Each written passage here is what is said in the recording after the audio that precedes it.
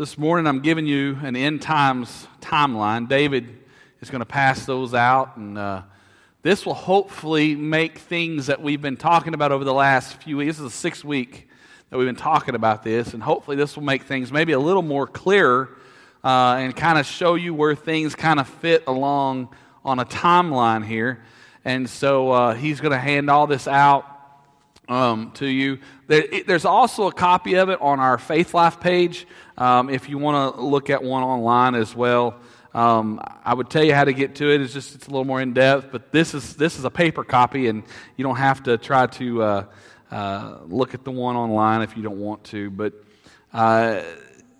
this is what I have according to what I've read and I've researched. Again, now since these things have not occurred yet, it is hard to tell everything that will happen. We have to try and interpret the Scriptures to get this timeline. So, but that's what this is. But we're going to take a moment and we're going to recap what we've looked at the last few weeks briefly. You know, the story of the Bible, it begins in the paradise of a garden in Genesis, and the story ends in the paradise of a city in Revelation. And John writes this in Revelation 21:1. He says, "Then I saw a new heaven and a new earth, for the first heaven and the first earth had passed away, and there was no longer any sea." You know, we began this series by looking at Israel. And I want you to understand that it is the central to God's plans for building His community. God promises to Abram, it was Abram at the time, in Genesis chapter 12, verse 3, He says, "I will bless those who bless you, and whoever curses you, I will curse, and all the peoples on earth will be blessed through you." You know, we also learned that most of the prophecies about Israel have been fulfilled. Israel has blessed the world. Israel gave us the Savior, and it also gave us the Bible. You know, and after an 1800-year absence, Israel is back in their own land, and for the first time in 1900 years, Israel has her own Temple Mount, and after 1,950 years, Jerusalem is once again recognized as the capital of the nation. And we also learn that signs in the skies have been fulfilled. They signal the beginning of the tribulation, and Ezekiel's war, described in Ezekiel 38 and 39, is likely the final prophecy that needs to be fulfilled before the tribulation begins, and it could be fulfilled any day. As the nation of Syria is on the verge of collapse, and the three key nations of Russia, Iran, and Turkey all have boots on the ground inside the borders of Syria. And if Syria collapses, Ezekiel's war could begin as soon as the next day. And when this happens, you might as well be looking up. Amen? Because that means the rapture could be upon us. And we don't know if the rapture will happen before that, in the middle of that, after that. But be looking up, because at some point, the rapture is going to take place. And let me just encourage you, if you have not been here with us every week, go online, take a look at, we have the messages on audio, we have them on, you could also see the services, but especially those first couple of messages, those kind of tell you what's been going on, what's been happening, and study those, listen to them. If you need the sermon notes, you can let me know, and I'll be happy to get those to you. But you know, I love what Revelation chapter 4, verse 1 says. "After this I looked, and there before me was a door standing open in heaven, and the voice I had first heard speaking to me like a trumpet said, 'Come up here, and I will show you what must take place after this.'"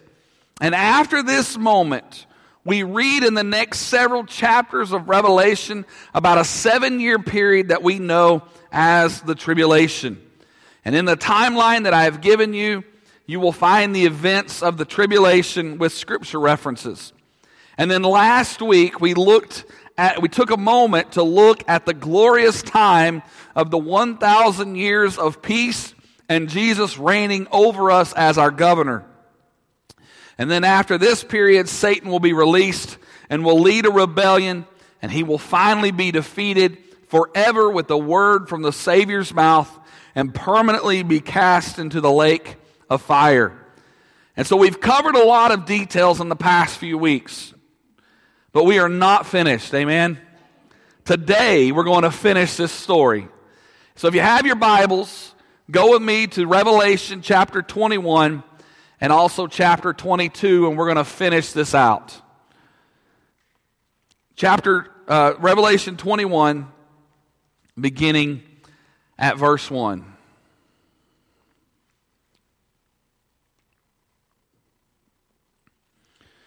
It says this, "Then I saw a new heaven and a new earth, for the first heaven and the first earth had passed away, and there was no longer any sea.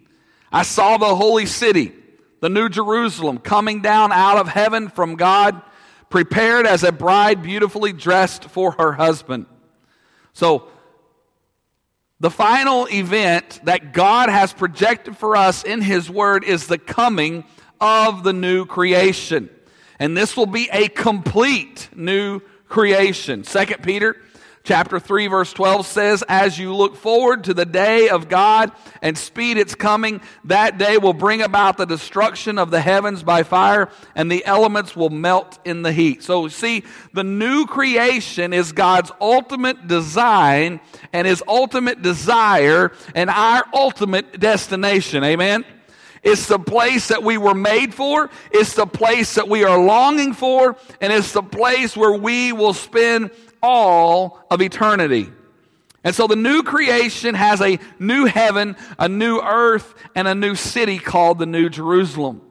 And this is the city that we are longing for. If you ever hear the songs, when we all get to heaven, we're, talking about walking the streets of gold, talk about all these things. This is what these songs talk about. We are talking about the new heaven, the new earth, the new Jerusalem. So let me ask you this. How many of you these last several months and just over a year, maybe you've wished the world was just a little bit better, amen? It's been kind of rough, hasn't it? The truth is, you were made for a better world, amen? And someday soon, you're going to have a better world, amen? So what will this future home look like? Well, let's continue in Revelation 21. Let's look at verse 3. It says, "And I heard a loud voice from the throne saying, 'Look, God's dwelling place is now among the people, and He will dwell with them. They will be His people, and God Himself will be with them and be their God.'" So, think about this. Heaven is going to be made up of people from every ethnicity. We'll be diverse, but united. Amen? It's like the church strives for to be every day. Heaven will be made up of cultures from every nation, from every tribe, from every language. Amen? And now look at verse 4. "He will wipe every tear from your eyes. There will be no more death. There'll be no more mourning or crying or pain, for the old order of things has passed away." Let's look at this. We'll be a healed people, amen? Think about your ailments right now. No more. Each of us will have a session with the Lord where He will hear all our pain and wipe it all away. All the evil, all the disappointment, all our sorrows, all those things will pass away forever, amen? Look at verse 5. "He who was seated on the throne said, 'I am making everything new.' Then He said, 'Write this down, for these words are trustworthy and true.'" Understand, God is making everything new. Nothing that was before will be there. Everything will be made new. How many of you like new things? You know what I'm talking about? You like that? You ever got a new car before? A brand spanking new car. Have you ever test drove a new car? What do? You get in there, and what's the first thing you notice? It smells different, isn't it, right? You know what I'm talking about? You get in and like, oh, this smells good, you know? Oh, you smell that leather or whatever you may have, the vinyl, whatever, cloth, whatever it might be, but this smells different. There's something different about a new car. Can I tell you that in heaven, everything's going to be new, amen? Can you imagine if you walked into something and everything was just new that one day? I'll never forget the day we moved into our house. Brand spanking new. We got to help plan it. We got to help, they just didn't want me doing any construction because that would have been a mess. But, I remember walking in and everything was new. It's like, man, the first time I start bringing furniture in, it's not going to look the same, because my furniture's old and wore out. But this place is new and it smells good and it looks good and that new carpet smell and everything was just, great. So everything in heaven is going to be new. Now look at verse 6. He said to me, it is done. I am the Alpha and the Omega, the beginning and the end. To the thirsty I will give water without cost from the spring of the water of life. Those who are victorious will inherit all this. I will be their God and they will be my children. But the cowardly, the unbelieving, the vile, the murderers, the sexually immoral, those who practice magic arts, the idolaters, and all liars, they will be consigned to the fiery lake of burning sulfur. This is the second death. Understand this, nothing wicked or harmful or false will enter into heaven. Everyone there will be sons and daughters, completely washed clean because we've asked forgiveness and are now fully bathed in his righteousness. Amen? Amen. Look at verse 9. One of the 7 angels who had the 7 bowls full of the 7 last plagues came and said to me, come, I will show you the bride, the wife of the Lamb. Understand this, that's us, the church. We're the bride. Jesus is the Lamb. Next time you're at a wedding, when they play Here Comes the Bride, you can just think, that's us, that's me. I'm going to be part of the bride of Christ. Look at verse 10. And he carried me away in the Spirit to a mountain great and high and showed me the holy city, Jerusalem, coming down out of heaven from God. You see, the new creation will come to us. The new Jerusalem will come down out of heaven and become our eternal home.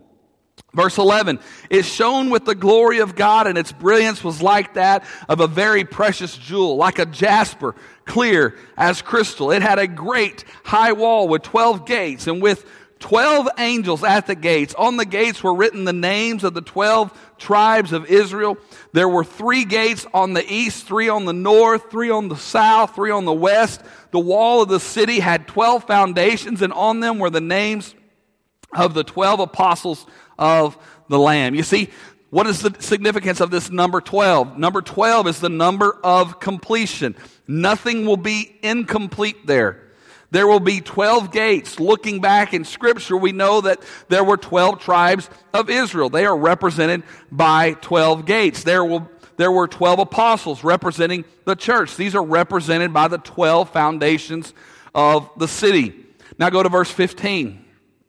The angel who talked with me had a measuring rod of gold to measure the city, its gates and its walls. The city was laid out like a square, as long as it was wide. He measured the city with the rod and found it to be 12,000 stadia in length and as wide and high as it is long. The angel measured the wall using human measurement, and it was 144 cubits thick. 12,000 stadia, okay, listen, equals 1,400 miles. That's a lot, right? Get this. Jerusalem will be either a perfect cube, 1,400 miles long, wide, and high, or a perfect 4-sided pyramid with each side 1,400 miles in length. The city's building materials are so perfect that we have trouble even imagining them, okay? So look at how John describes the rest of the city, beginning at verse 18.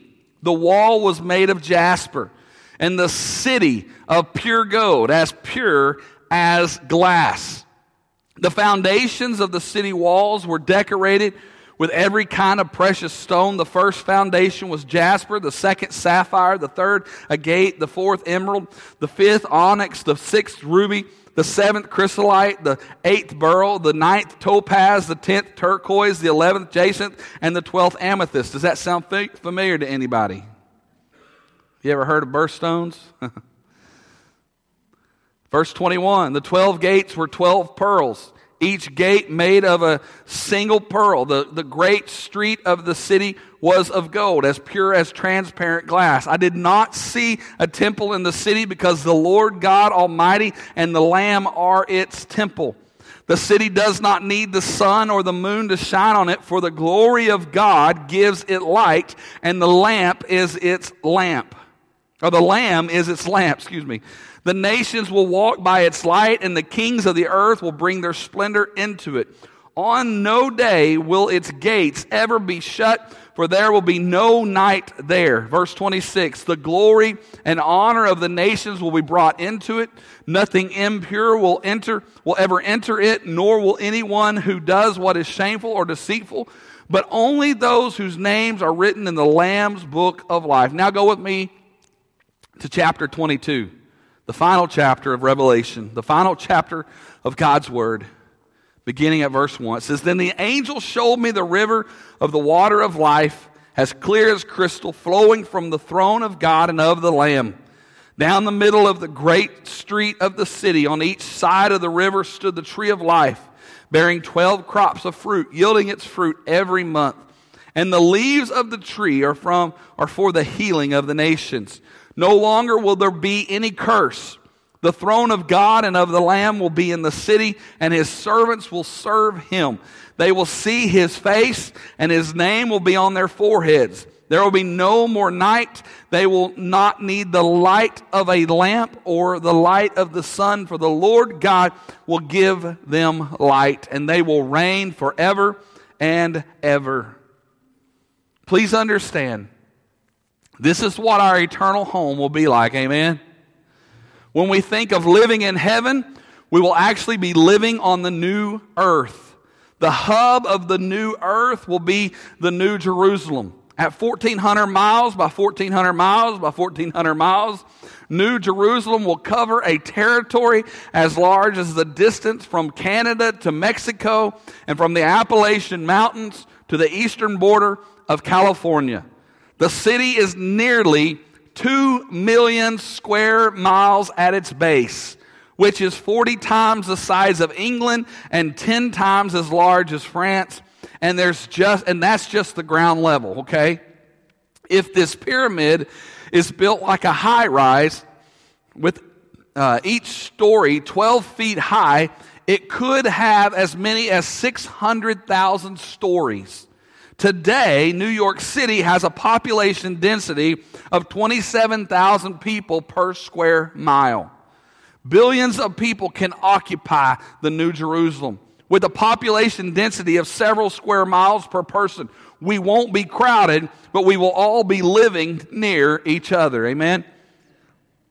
So, the river of life, it talked about the river of life. One of the great wonders of the heavenly city is the river of life. It's clear as crystal, flowing from the throne of God. Jesus the Lamb occupies the throne. The river flows down the center of the great street. Water is essential to human life. New Jerusalem is the center of human life. Water flows downward from the throne, which means God's throne will occupy the highest ground in the city. Anyone wanting to visit God's throne need only follow the river upstream. Then there's the tree of life. Another stunning feature of the city is its tree of life. The tree stands on each side of the river. This is the tree that was in the Garden of Eden, but it was removed by God so that fallen humans could not eat of it and live forever in their sin-bound state. It's been in existence since creation, and it bears fruit every month. It's a source of food and a source of healing. Every person has wounds, and every nation has wounds. They'll all be healed at the tree. We will be reconciled to one another by means of this tree, just as we were justified by the tree that became Christ's cross.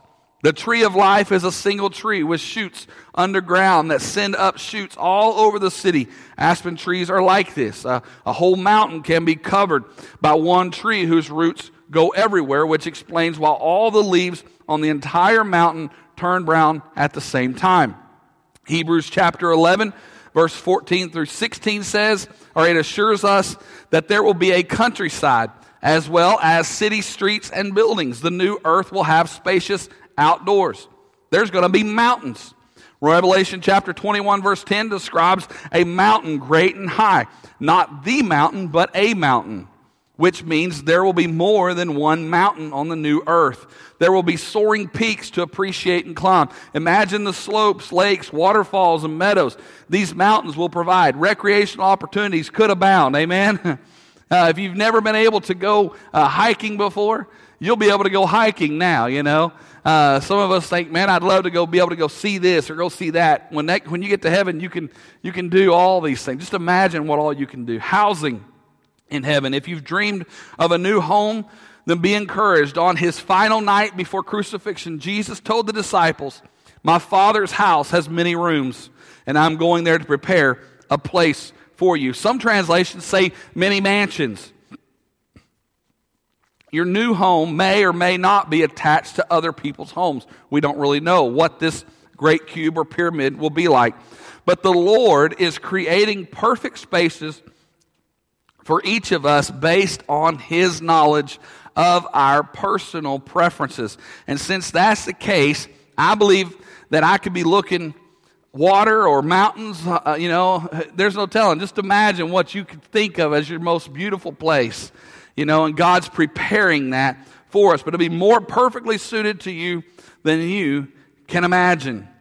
What about time in heaven? Some people think that heaven is somehow outside of time, but Isaiah 66:23 says that mankind will come and bow down before God from one Sabbath to another. And Revelation 22 verse 2 says that the tree of life bears fruit every month. And Ephesians chapter 2 verse 7 says that God will show us the incomparable riches of his grace throughout the coming ages. So there's going to be weeks, there's going to be months, there's going to be ages in heaven. Clearly, we will be living inside of time, which means that heaven will have things to work towards, events to spur us on to greater attainments and meaningful activities to look forward to. Heaven is a wonderful place. It's going to be placed as grand. What about food? Everybody likes food, right? Luke chapter 22, verse 29 says, and Jesus told his disciples, I confer on you a kingdom just as my Father conferred one on me, so that you may eat and drink at my table in my kingdom. In Revelation chapter 2, verse 7, he said, to him who overcomes, I will give the right to eat from the tree of life. With a lack of pestilence and only cooperative weather patterns, imagine the fruits and vegetables the land will produce. In heaven, the ground will be full of rich nutrients and minerals.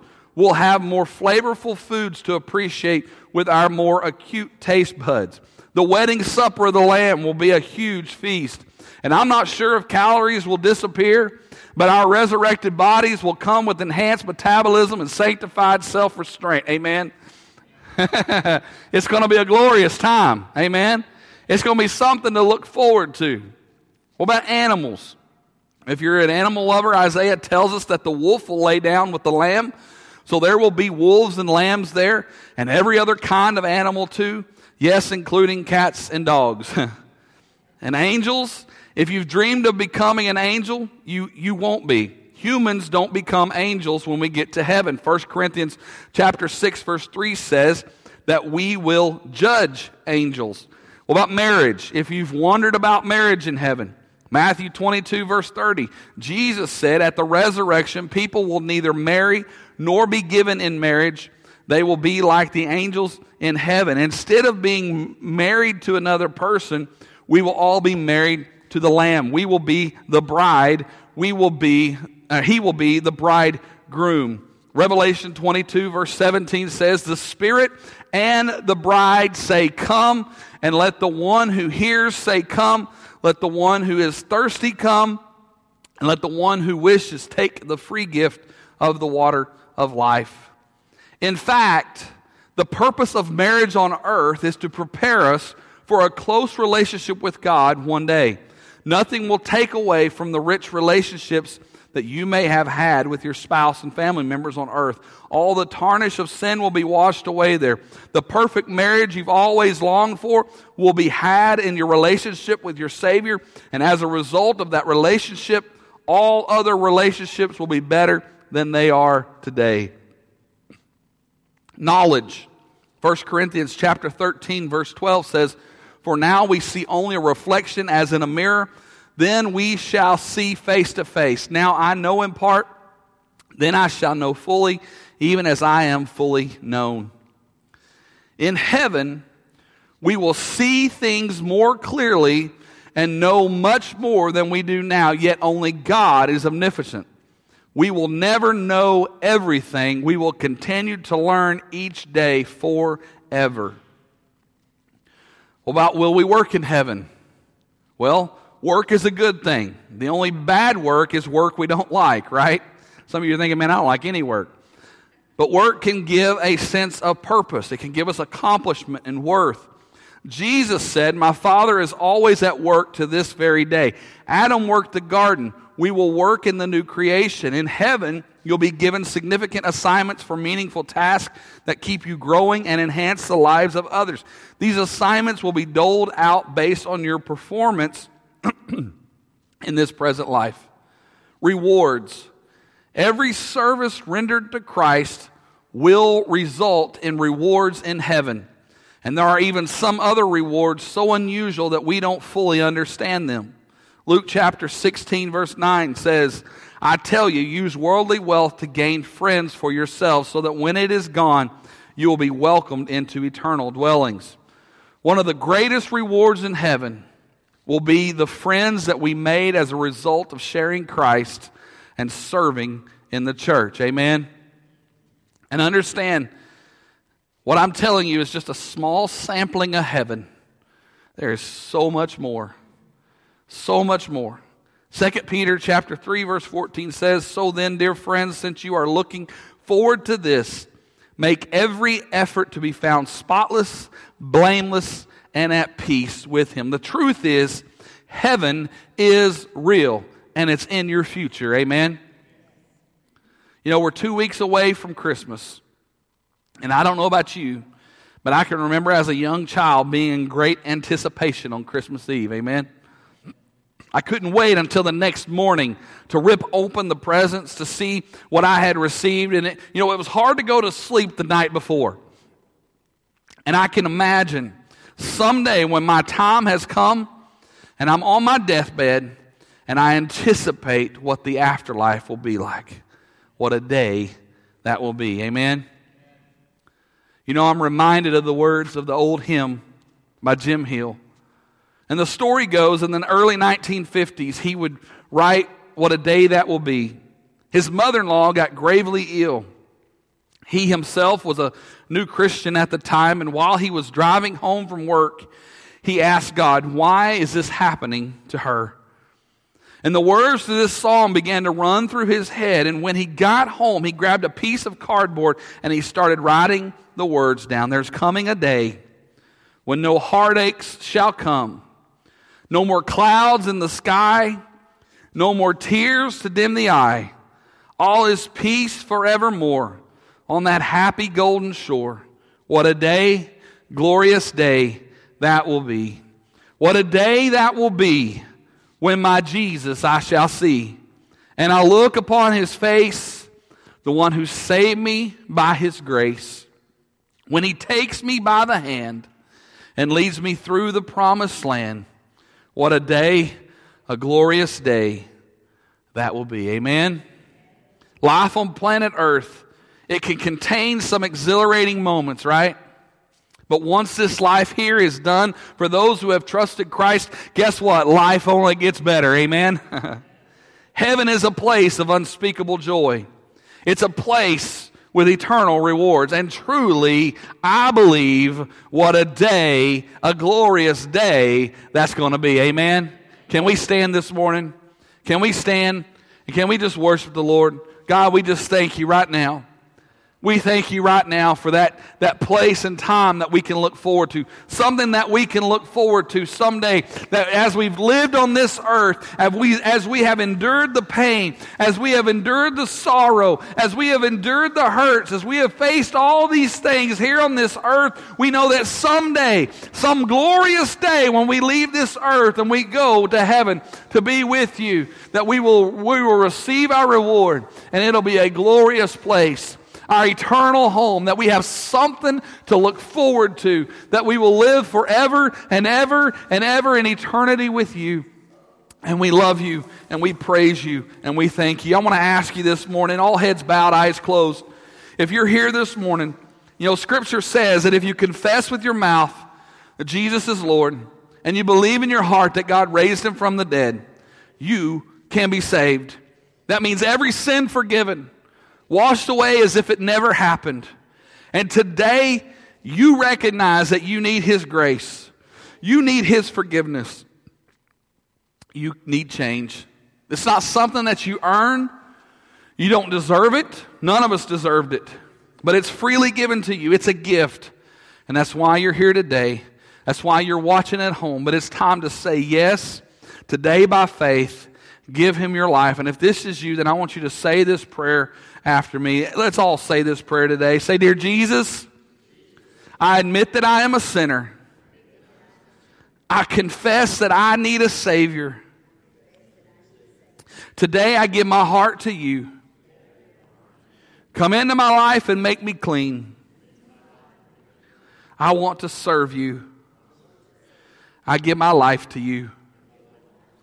I am no longer my own, but I am yours. In Jesus' name. Amen. Amen. Hallelujah. If you said that prayer, I want you to be sure to let somebody know. Let somebody know.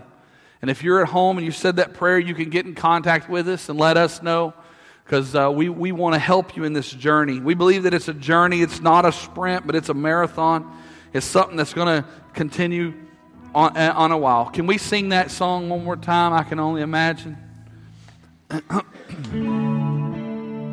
Hallelujah.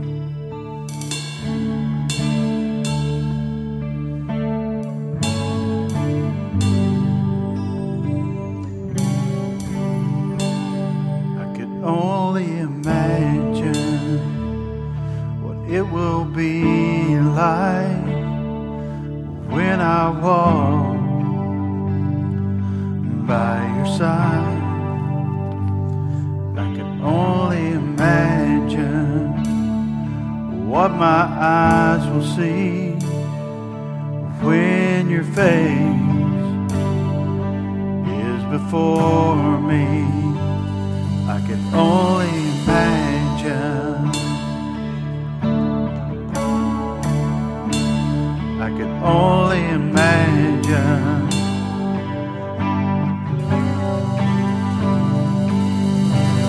Surrounded by your glory, what will my heart feel? Will I dance for you, Jesus? Or in all of you be still? Will I stand in your presence? Or to my knees will I fall? Will I sing hallelujah? Will I be able to speak it all? I could only imagine. Yeah, I could only imagine. I could only imagine when that day comes and I find myself standing in the sun. I could only imagine when all I will do is forever, forever worship you. I can only imagine. I can only imagine.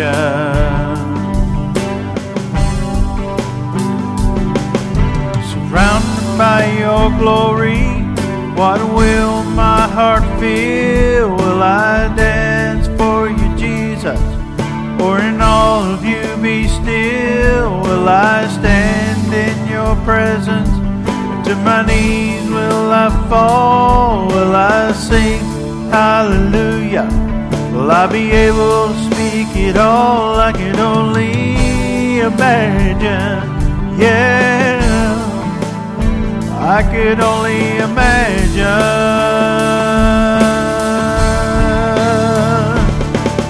Surrounded by your glory, what will my heart feel? Will I dance for you, Jesus?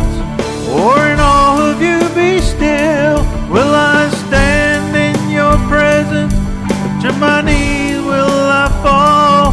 Will I sing hallelujah? Will I be able to speak it all? I can only imagine. Yeah, I could only imagine. I could only imagine. Yeah, I could only imagine. I could only imagine when that day comes and I find myself standing in the sun. I can only imagine. I can only imagine. Surrounded by your glory, what will my heart feel? Will I dance for you, Jesus? Or in all of you be still? Will I stand in your presence? Or to my knees will I fall? Will I sing hallelujah? Will I be able to speak it all? I can only imagine. Yeah, I can only imagine. You know, that's all any of us can do. Hallelujah. Lord, we worship you. Yes. That's all any of us can do, right? We can only hear the word, hear the scriptures. We can only imagine. That's all we can do. We don't know 100%. All we know is what God's word tells us. But there's enough there in God's word to give us something excited about. Amen? Something excited about, that we have an eternal home that we can go to where there's no more pain, there's no more sadness, there's no more worry, there's no more anxiety, there's no more any of these grief, no more problems, because we'll all be standing around the throne worshiping the King of Kings and Lord of Lords. Amen? But it's going to be a great and glorious life. So I hope that I have done everything that I could possibly do to paint a picture of what heaven is going to be like. Amen? Heaven's a glorious place. You ever remember that song as kids? Heaven is a glorious place. Anybody sing that? I'm going to see my Savior's face because heaven is a wonderful place. It's going to be a great day. It's going to be a wonderful day. Amen. You can be seated. Those can continue to pray that are praying up here. God is so good. Amen. I love thinking about what heaven's going to be like. It gives us something to look forward to. Amen? Now, it doesn't mean that we need to go before our time. God has appointed each one of us a time, right? And so we need to wait for that appointed time. But I believe that we've got something to look forward to as believers. If we've asked Jesus to be our Savior, we've got something to look forward to. You know, one of the things that we do, and one of the things that our church does, is we give. Giving does a couple of things. It helps us to be able to do the ministries that God has given us the vision to do. It helps us to accomplish those things. Another thing that we do is we give to missions. And God has given us ability to give to missions. Last week we took up a BGMC offering, and I want to let you know that you gave in last week's Buddy Barrel $175 in that one offering. That's amazing. I think that's the largest Buddy Barrel offering that we've taken since I've been here. At least that I can remember putting in that yellow bucket. But that brings our grand total for BGMC this year to about $2,200.